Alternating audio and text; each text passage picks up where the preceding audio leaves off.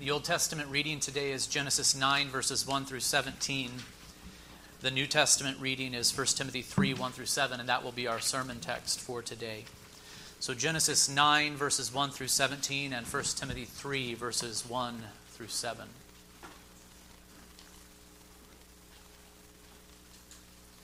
Would you hear now the reading of God's most holy word?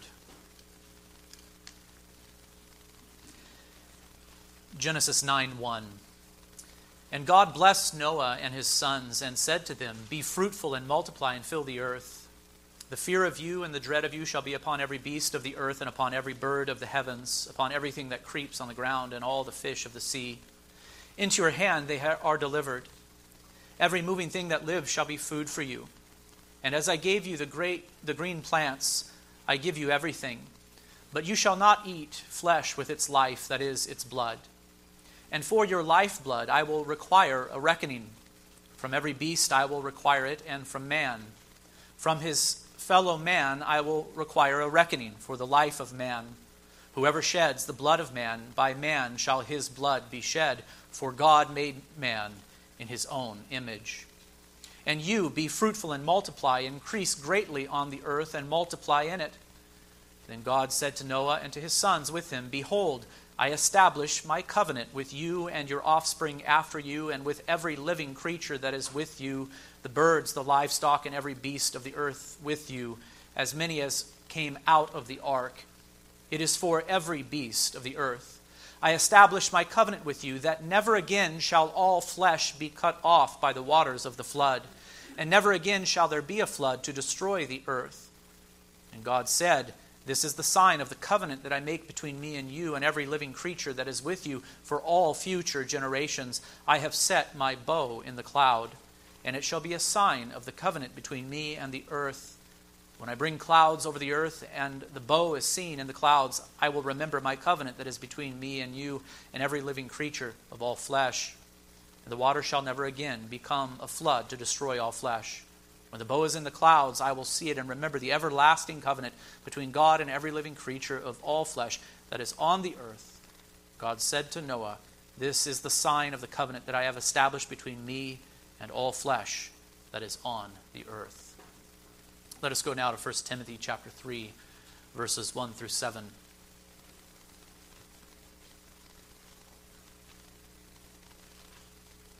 Here the apostle instructs his co-worker Timothy, saying, This saying is trustworthy.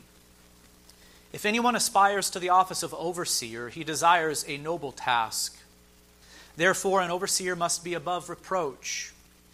He must be the husband of one wife, sober-minded, self-controlled, respectable, hospitable, able to teach, not a drunkard, not violent, but gentle, not quarrelsome, not a lover of money. He must manage his own household well, with all dignity, keeping his children submissive. For if someone does not know how to manage his own household, how will he care for God's church? He must not be a recent convert, or he may become puffed up with conceit and fall into the condemnation of the devil. Moreover, he must be well thought of by outsiders, so that he may not fall into disgrace, into a snare of the devil. So far, the reading of God's most holy word. May he add his blessing to the preaching of it this morning. One of the reasons I chose to preach through 1 Timothy was so that we might be encouraged as a congregation to keep our focus upon Christ, the advancement of his kingdom, and the building up of his church in these politically turbulent times. Now, granted, all of Scripture does point to Christ and the furtherance of his kingdom. But 1 Timothy has a lot to say about life in Christ's church. And I think it is good that this be our focus. As Christians, we are citizens of an earthly nation. We live under the Noahic covenant, and so we are obligated to participate in the common but accountable political communities that covenant sanctions. And this topic has been our focus in Sunday school over the past couple of months. There we have learned a lot about our responsibilities in the civil realm. There you have been encouraged to be responsible citizens. But as citizens, as Christians rather, we are also citizens of the kingdom of heaven. If you are in Christ, you live under the new covenant ratified in Christ's blood. And where is this new covenant community? found? Where is this new covenant community found? Well, many of its members have already gone to glory and are even now enjoying the blessed presence of God. Their bodies lie in the grave, but their souls have been perfected and are alive in the presence of God. These saints who have gone to glory are assembled in heaven. Our brother Stephen Haas is among them. Do you remember Stephen, brothers and sisters? He's there. Our brother John Tizier is among them, along with many others. But there are also many partakers of this new covenant who are alive on earth today. These are those who have been drawn to faith in Christ. These have turned from their sins to trust in Christ for the forgiveness of their sins. These have been justified, adopted, and are being now sanctified by the Word of God and His Spirit. And where do these members of the new covenant who are alive in the world today assemble?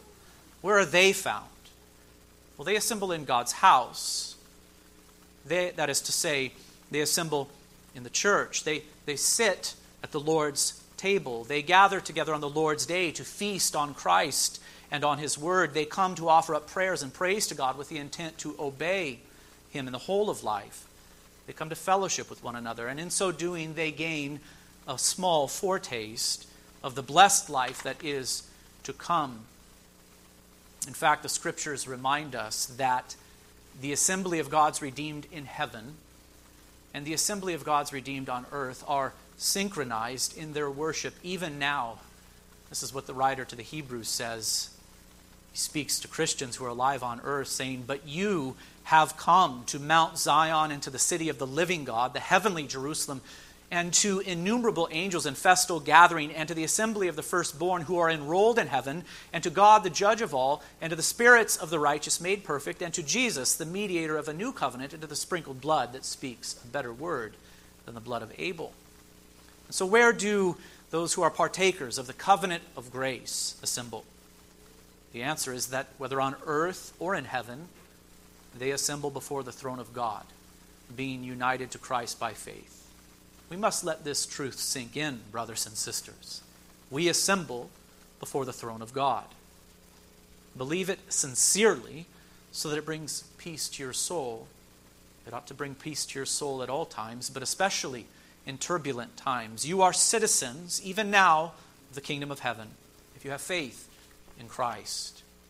So do you see then that the Christian has dual citizenship?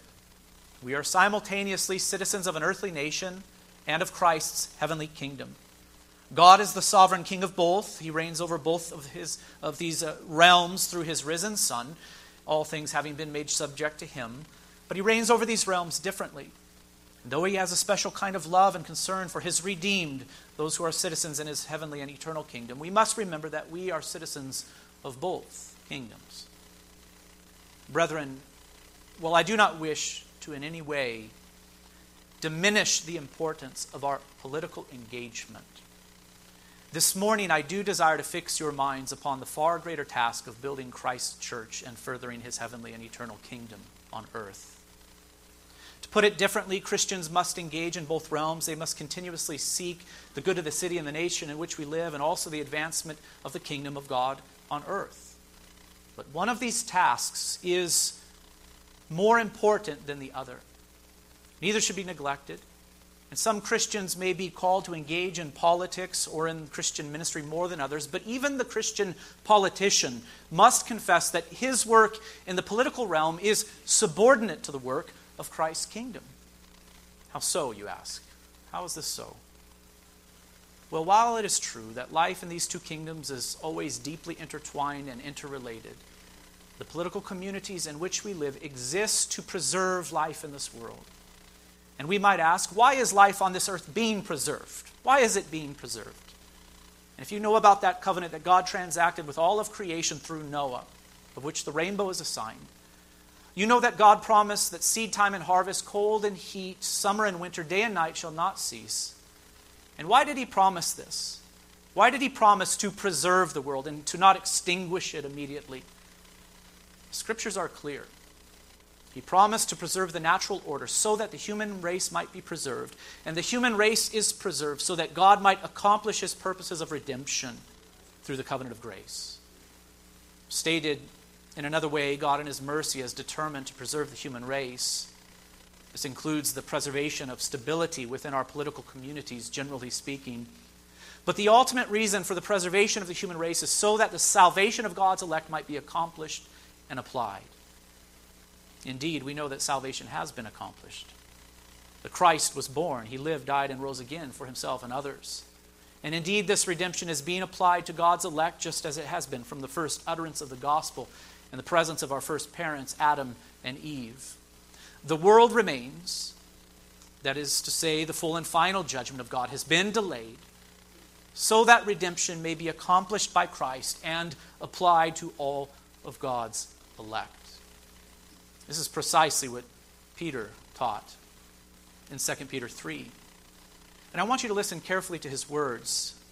Notice his allusion to the flood and his teaching concerning God's preservation of the natural world from Noah's day to the present for the purpose of the accomplishment and application of redemption. He writes in 2 Peter 3, saying, "This is now the second letter that I am writing to you, beloved. In both of them I am stirring up your sincere mind by way of reminder that you should remember the predictions of the holy prophets and the commandments of the Lord and Savior through your apostles, knowing this first of all, that scoffers will come in the last days with scoffing, following their own sinful desires.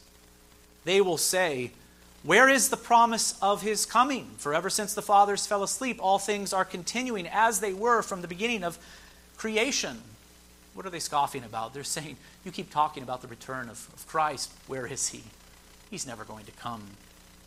But then Peter continues saying, "For they deliberately overlook this fact, that the heavens existed long ago, and the earth was formed out of water and through water by the word of God, and that by means of these the world that then existed was deluged with water and perished. But by the same word, the heavens and earth that now exist are stored up for fire, being kept until the day of judgment and destruction of the ungodly. But do not overlook this one fact, beloved, that with the Lord 1 day is as 1,000 years, and 1,000 years as 1 day. The Lord is not slow to fulfill his promise, as some count slowness, but is patient toward you, not wishing that any should perish, but that all should reach repentance." Did you hear that? Peter is saying, what are we to make of this delay? What are we to make of this time that has transpired after the flood waters receded? And where is Christ? Why the delay? He's patient. God is patient towards you, not wishing that any should perish, but that all should reach repentance. I continue, "But the day of the Lord will come like a thief, and then the heavens will pass away with a roar, and the heavenly bodies will be burned up and dissolved, and the earth and the works that are done on it will be exposed." And so according to Peter, the return of Christ and the final judgment is delayed not because God is slack or slow, but so that all should reach repentance. What is the point I am making? Well, in brief, it is this. Political issues matter, brothers and sisters. They matter because they pertain to our life in this world. And clearly God is concerned with life in this world. He has promised to preserve the human race until Christ returns. And one of the ways that he preserves the human race is by the preservation of political stability, in which governmental powers play a significant part. Political issues do matter. They matter to God and they should matter to us. But never can the Christian lose sight of the bigger picture. God has promised to preserve the world under the Noahic covenant so that his redemptive purposes might be fulfilled. And this is why I have said that political concerns must always remain subordinate to kingdom concerns for the Christian. Both concerns are valid, but the Christian must keep the furtherance of Christ's kingdom, which is accomplished through the preaching of the gospel, by applying baptism to those who repent and believe, and by teaching those who believe to obey all that Christ has commanded. We must keep this as our leading concern. This is our mission, brothers and sisters. The church is to make disciples of all nations, baptizing them and teaching them to observe all that Christ has commanded. This is our mission. It is not our only concern, but it is our primary concern, and it must remain as such. This is really all about perspective and priorities then. Tell me, friends, what is a husband and father to devote himself to? What is he to devote his life to as a husband and father? I hope you would say his life is to be devoted to loving his wife and children and to raise the children up in the nurture and admonition of the Lord. That is his mission. So is that all that he has to do then, I ask you? Is he to spend every waking hour with his wife and children and focus all of his energies only on them? You know that life in this world does not work this way. Life is complex. The husband and father must go to work. He must maintain the home. He must mow the lawn, pay the bills, serve within the church, engage socially, along with many other things. But as he engages in these other responsibilities, he must constantly keep everything in perspective and maintain his priorities. He would be irresponsible to neglect work and the other duties of life, but he would err greatly if he allowed work or social life to take priority over loving and leading his wife and children. It is about perspective and priorities, and so it is for the Christian sojourner. Life is complex, isn't it? We have many responsibilities. But why are we here? Why are we here? The answer: to give glory to God and to further his kingdom. That is why we are here. And so I wonder, do you see how keeping this big picture in mind helps us to keep politics in perspective? Should the Christian care about politics? The answer is yes. For God is preserving humanity by maintaining stability even in this realm. But should the Christian view political matters as ultimate? The answer is no. For according to the Scriptures, the preservation of the natural world and the human race is serving a greater end, namely the accomplishment of salvation and the application of it to God's elect, which is the furtherance of God's kingdom, which will come to a culmination in the new heavens and earth, which Christ has earned on the last day. Stated even more simply, politics matters, but the advancement of the kingdom of Christ and the building up of Christ's church matters more. This is the mission of the church, under which the other responsibilities of life are subordinate. One thing that has been on my mind lately is this question: how will the church in this land not only survive, but thrive as the culture grows ever more hostile to the Christian faith? This has been on my mind. It's probably been on your mind too. I'm sure you have noticed the hostility. It's not directed at Christians only, but towards others who hold a belief in God and the idea that morality is rooted in Him. And the hostility in our culture is not coming from our neighbors primarily. Instead, it is concentrated in institutions of power, the universities, the press, large and powerful corporations, and in the elite celebrity class. There are indeed some hostilities present within the broader society. Will it continue to trickle down to our neighbors? Only God knows. Only God knows the answer to that question. But the question that I am asking is this: how will the church thrive if our culture remains on this path? The answer is rather simple, I think. I say that it is simple. I do not mean that it is easy. The church will thrive in a culture that is hostile to her in the same way that she will thrive when she holds an honored and privileged place within society, and that is by being faithful to Christ and His Word. And this is my charge to you this morning, brothers and sisters. As sojourners, we are to maintain a heavenly and eternal perspective. We are to keep our mission always in mind, and we are to be faithful to Christ and His Word. We are to be faithful in our own souls. We are to be faithful in the home. We are to be faithful in public, and we are to be faithful within Christ's church. The church will thrive if she is faithful. The church will certainly wither if she is compromising. Compromising churches will seem to be alive for a time. This is especially true when the culture is relatively kind to Christians. But compromising churches will surely wither with the passing of time, for they have separated themselves from their life source. They are like cut flowers. They may have, for a brief moment, the appearance of life and beauty, but their decay is inevitable, for they have severed from their roots. But faithful churches will thrive with the passing of time. Faithful churches are like the hardy shrubs that blanket the hills here in Southern California. They often go unnoticed, don't they? They are not as visually impressive as an elaborate bouquet of flowers, but their roots are firmly set in the soil. They thrive in the springtime rain, and they are resilient to drought and to the heat of summer. Brethren, let us be sure that faithfulness to Christ and his word is our aim. Let us continue to send our roots down deep into the soil of Christ and his word. Let us be sure to believe him and to obey him individually, as families, and as a congregation. Let us not fear times of drought nor the heat of summer, leading us to compromise. No, the very worst thing that we could do is compromise in faith and in practice. For then we would be severed from the root. But remaining faithful, we must rest assured that God has designed his church to thrive not only in the springtime rain, but also the heat of summer. The church and every member within her is well equipped to thrive in every condition. I know this was a very long introduction. Very long introduction. You say, when are we going to get to 1 Timothy 3 and the qualifications for overseers? Very soon. We will come to it soon.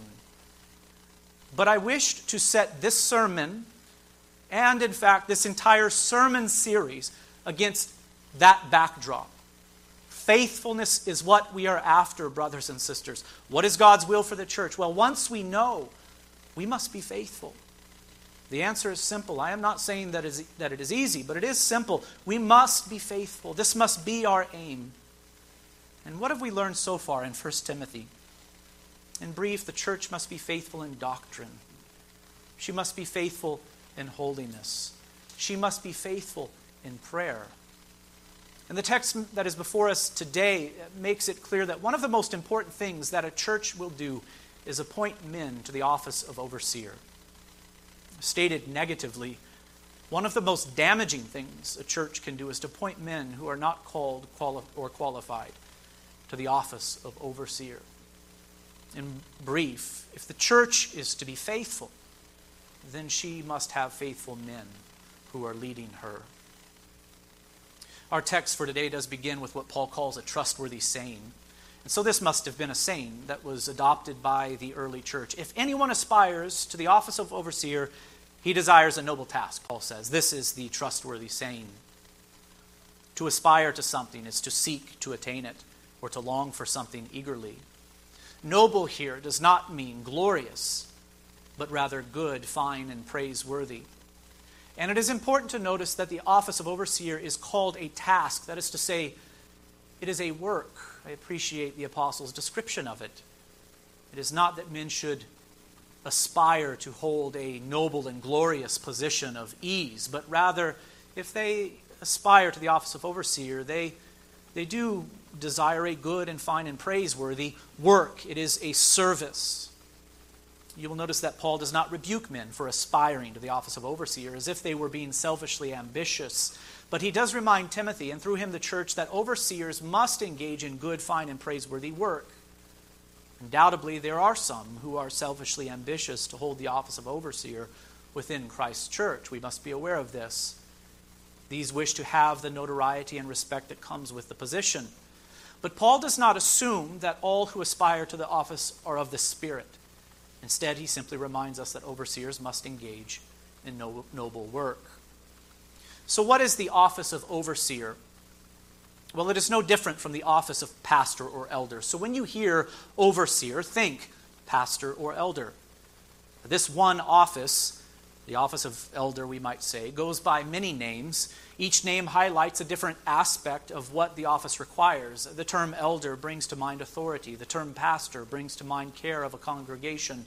And the term overseer or bishop connotes general leadership and oversight. I think if you were to read Acts 20, verse 17, you would see that this same office goes by many names. There, the Apostle Paul is meeting with the elders of the church of Ephesus. And as they met, he spoke to them, saying, "Pay careful attention to yourselves and to all the flock." This is what you must do as elders.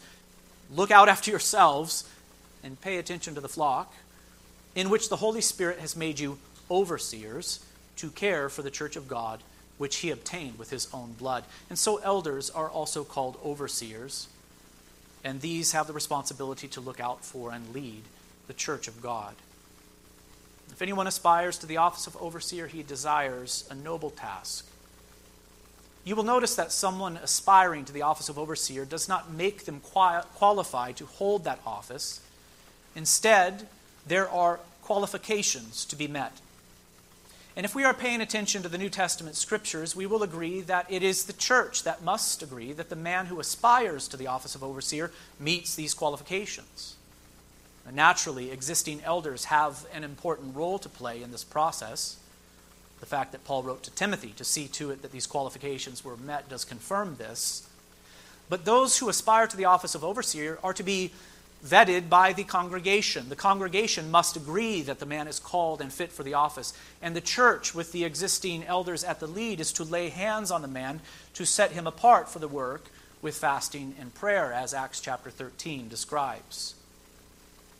So what are the qualifications? There are many listed here, but they fall into two categories.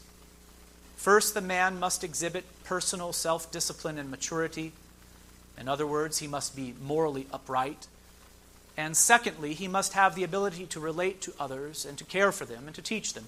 In other words, he must be gifted for the work. These personal and interpersonal qualifications are not grouped together, but they are intertwined in this text.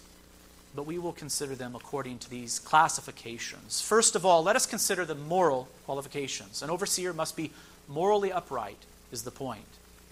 In verse 2 we read, therefore, and the word therefore is significant, because overseers must do noble work, therefore an overseer must be above reproach. This means that he must be above criticism. Now, of course, the apostle has reasonable and valid criticism in mind.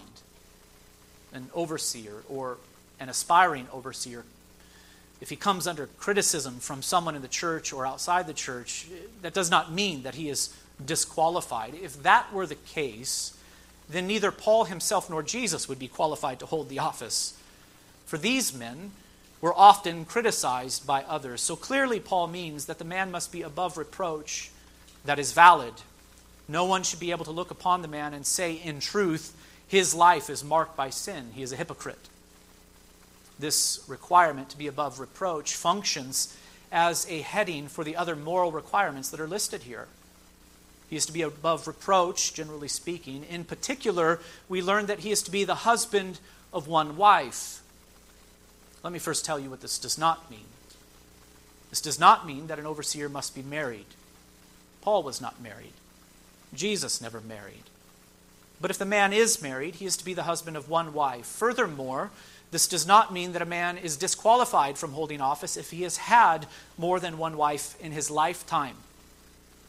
If a man has remarried after the death of his previous wife, then he may hold this office. And if a man has remarried after a valid divorce, he may hold this office. But in this case, the church would be very wise to look carefully into the circumstances of that divorce, to be sure that it was valid according to the Scriptures, so that the man may be truly above reproach. So what then does it mean for him to be the husband of one wife? First, it means that the overseer is to be a man and not a woman. But that was already made clear in 1 Timothy 2:11 through 15. Secondly, it means that if the man is married, he must be faithful to his wife. That is the simple requirement. He must be faithful to his wife. He must be a one-woman man. This is, of course, the standard for all Christian husbands, but it is absolutely required to hold the office of overseer. The man must be faithful to his wife and thus above reproach. Thirdly, the man is to be sober-minded. Now, when we compare English translations of the Bible, it is clear that the translators, they struggle a bit to capture the meaning of this Greek word with only one English word. Some say temperate, some say vigilant, meaning watchful. The ESV says sober-minded. When we put these terms together, we get the idea. An overseer must be alert, clear-headed, and disciplined in his way of life. Fourthly, he must be self-controlled. And this term is similar to the previous one, but in the Greek the word seems to suggest prudence, thoughtfulness, and sensibility. Fifthly, the man is to be respectable. This means that he must be modest, well-ordered, and moderate. He must behave in a way that is becoming of a Christian man and of a leader within Christ's church. And sometimes I do wonder if these celebrity pastors who make a name for themselves by being brash and obnoxious meet this qualification. Used to be respectable. We will leave hospitable and able to teach for the next section, because I think this has to do with giftedness. But in verse 3, we find the sixth moral requirement, not a drunkard. This, like all of the moral requirements, applies to all Christians, but it is required of overseers. He must not be given to drunkenness, the NIV says. In Ephesians 5:18, we remember these words of the apostle, "Do not get drunk with wine, for that is debauchery, but be filled with the Holy Spirit." This is true for all of us, brothers and sisters, but it is required for those who hold the office of overseer. Seventhly, he must not be violent. Violent here refers to one who is pugnacious and demanding, a bully, we might say, as overused as that word is today. This applies not only to physical violence, but also relational violence. He must not be combative, aggressive, contentious. That is the idea. Eighthly, let us take gentle and not quarrelsome together. Instead of being combative, aggressive, and contentious, an overseer must be gentle and not quarrelsome. That is to say, he must be gentle and peaceful. Some, I am afraid, take this string of requirements that we have just mentioned, not a drunkard, not violent, but gentle, not quarrelsome, to mean that a pastor must never be firm, always gentle in the sense of non-confrontational. But that is, of course, ridiculous. In fact, it is because pastors will sometimes need to rebuke false teachers and sinners that they must not be violent nor quarrelsome, but gentle. It is because that this is a part of the work that they must have these characteristics of self-control. If the man is sober-minded, self-controlled, not violent or quarrelsome, but gentle, he will be able to deliver a firm rebuke when it is needed without losing his temper. To say it differently, the man must not be driven by his passions, but must be self-controlled. In fact, there is a parallel passage to 1 Timothy 3 found in Titus 1. There, Paul lists qualifications for elders to his co-worker Titus. The list that you will find there is very similar. It's not the same, but similar. In Titus 1:7, we read, "For an overseer, as God's steward, must be above reproach. He must not be arrogant or quick-tempered or a drunkard or violent or greedy for gain." So a similar list of qualifications are mentioned there. He must not be quick-tempered, though, is what Paul says to Titus. But listen to what Paul says just a few verses down in Titus 1:3. He, in fact, commands Titus to rebuke false teachers sharply, that they may be sound in faith, not devoting themselves to Jewish myths and the commands of people who turn away from the truth. The meaning is this: an overseer cannot be violent, quarrelsome, or quick-tempered. Instead, he must be gentle. And this is so that he might deliver a firm rebuke when needed, not being driven by passionate anger, but with affectionate love. All Christians should have these qualities, brothers and sisters. Do you see the theme? All Christians should have these qualities, but they are required of overseers. Ninthly, the man is to not be a lover of money. Money is not evil. Money is good. It is needed to survive. And overseers are not commanded to care nothing about money. The Proverbs call that foolish. Instead, he must not be a lover of money, for the love of money is a root of all kinds of evils. It is through this craving that some have wandered away from the faith and have pierced themselves through with many pains. That is 1 Timothy 6:10. Hebrews 13:5 warns us, saying, "Keep your life free from love of money, and be content with what you have, for he has said, I will never leave you nor forsake you." And as you know, there is money to be made in religion, and some do seek positions of authority in the church to capitalize. And this is why Peter instructs elders, saying, "Shepherd the flock of God that is among you, exercising oversight, not under compulsion, but willingly, as God would have you, not for shameful gain, but eagerly, not domineering over those in your charge, but being examples to the flock. He must not be a lover of money, Paul says. Tenthly, an overseer must be humble. In verse 6, we read these words, "He must not be a recent convert, or he may become puffed up with conceit and fall into the temptation of the devil." Recent converts are prone to pride, especially if promoted to positions of leadership prematurely. Let a man demonstrate that he is mature and humble, and we know that life experiences are humbling. Education is even humbling. The more you learn, the more you realize you don't know. Pride, brothers and sisters, is destructive. It was pride that caused the devil himself to fall and to be condemned, and it was pride that led to Adam's fall. Pride will lead to our fall as well. Here, Proverbs 16:18. Pride goes before destruction, and a haughty spirit before a fall. Proverbs 18:12. Before destruction, a man's heart is haughty, but humility comes before honor. And so then you see that men must be morally fit to hold the office of overseer, bishop, pastor, or elder, whichever term you prefer. And I'm afraid that churches are often tempted to overlook character flaws for the sake of having a man who is gifted in leadership, gifted when it comes to teaching, perhaps. What will bring people in to our church, they ask. Answer, among other things, a gifted preacher and a charismatic leader. That is what we need. A gifted preacher and a charismatic leader. And it is true, that will bring people in the doors. But if the man is not morally upright, the end will be disastrous. How many scandals do we need to hear about within the evangelical church? Before we learn this lesson, stories of ministers who are financially corrupt, sexually immoral, compromising, deceitful, and abusive. We hear these stories all the time. How many of these stories do we need to learn, to hear of before we learn this lesson? The church is greatly harmed by these immoral leaders, and so is the reputation of Christ. This pattern will continue, brothers and sisters, so long as we have numerical success and cultural relevance as our highest aim. Instead, as I have said before, we must seek to be faithful within Christ's church.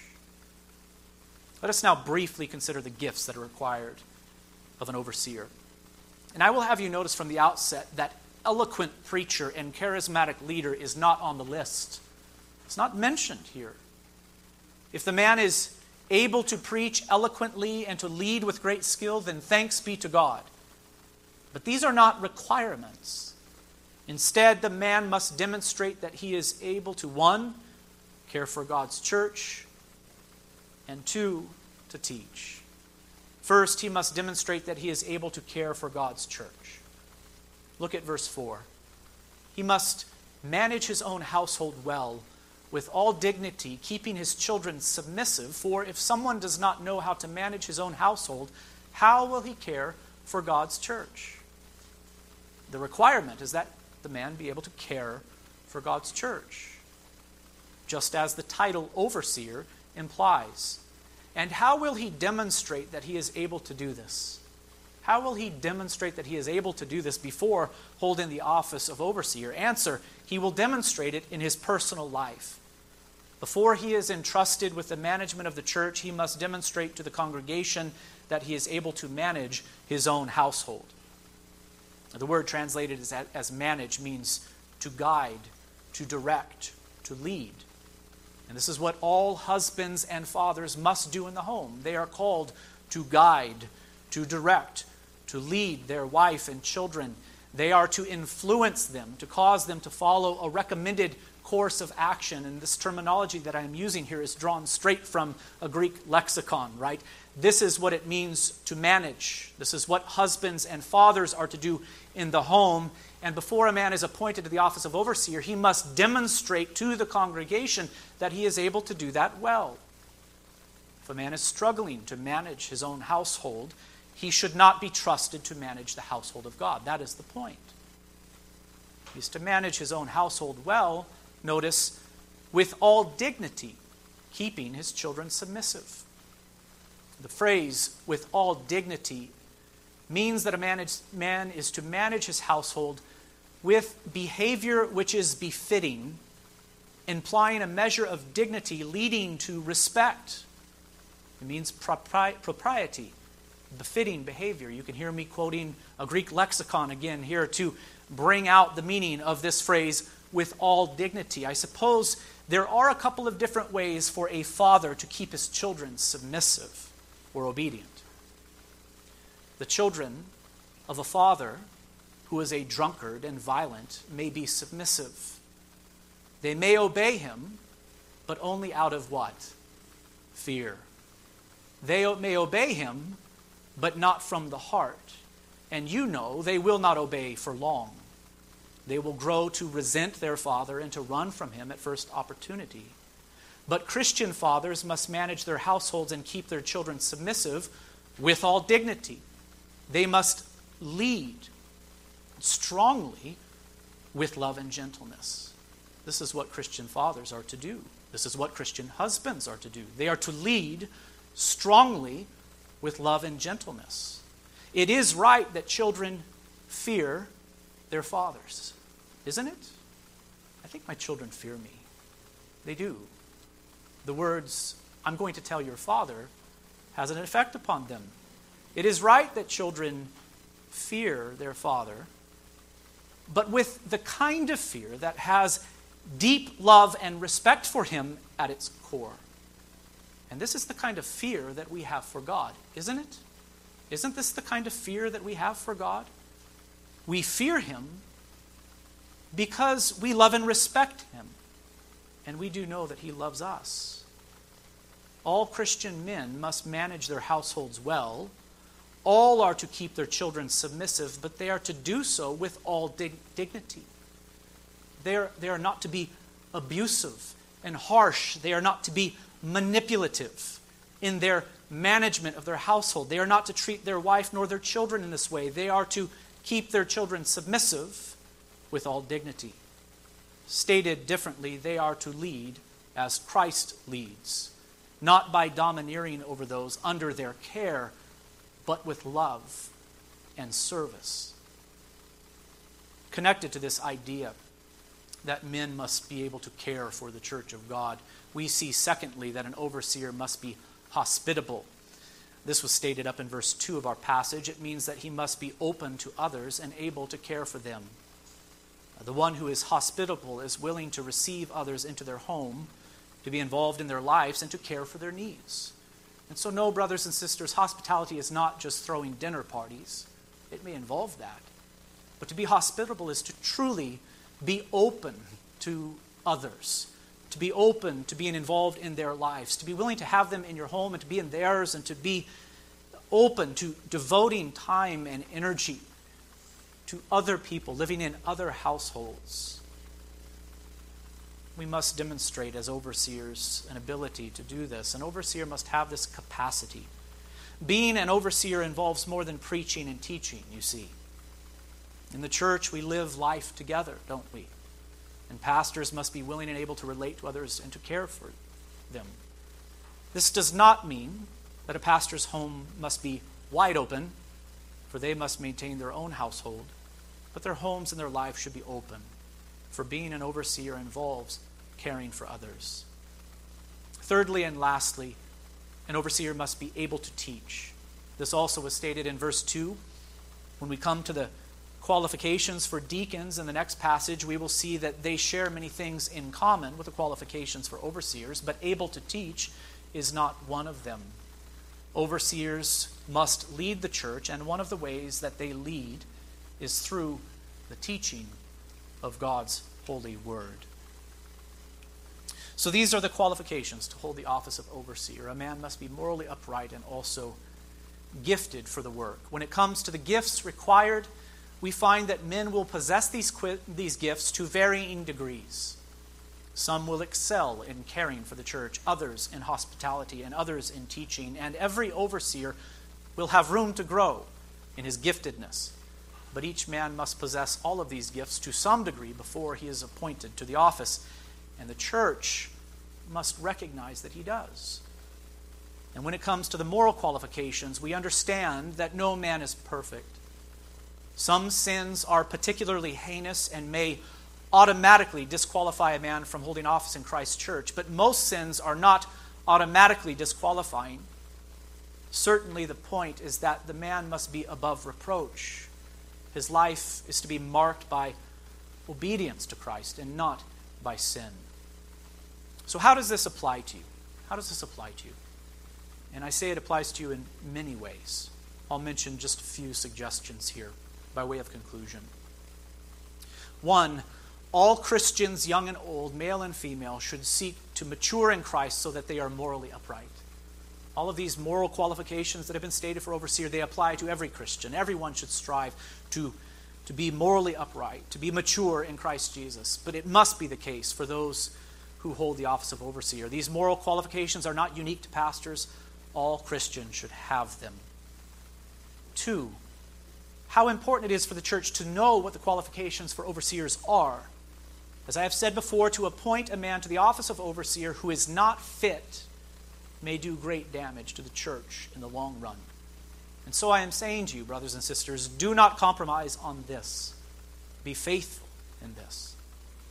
And three, if you do aspire to the office of overseer, then it is imperative that you ask yourself if you meet these qualifications and that you seek to strengthen whatever is lacking while you wait for the congregation to add the external call to the inward call that you sense within your heart. It is the church that must recognize these qualities within you.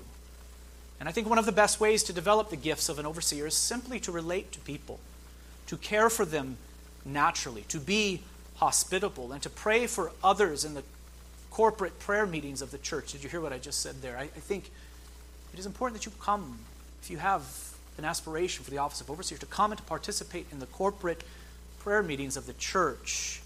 You must be very careful, brother, not to pray for show, but you are to pray with a sincere love for God and others. I do believe that a pastor's heart is put on display through prayer. And I will conclude now where I began. Brothers and sisters, let us be found faithful. Let us be found faithful in our own souls. Let us be found faithful in the privacy of our own homes. Let us be found faithful in society, and let us be faithful within the church. The glory of God must be our aim. Faithfulness to God must be our objective. Let us maintain that eternal perspective and give priority to the furtherance of Christ's kingdom over all other earthly pursuits. We say, Lord, help us. To him be the glory. Amen. Let's bow for prayer. Our Father in heaven, we thank you for the redemption that is in Christ Jesus, that you have saved us individually, but that you have called us to sojourn in this world, not alone, but within your church, the bride of Christ, redeemed by his shed blood. What a precious thing the church is, to assemble together in Jesus' name. What a precious privilege this is. And Father, we know that you have called the church to be holy, to be a light to the darkness, to be salt to the world. Help us to be that very thing. Lord, strengthen us to remain faithful. Help us to be faithful in times of prosperity and ease. Help us to be faithful also, even if persecution should come upon us, Lord. Father, we know that if we are to do that, then we must first be faithful within our own souls. Refine us, O Lord, we pray. Increase our love for you and our love for one another. In Christ's name we say these things, and all of God's people say,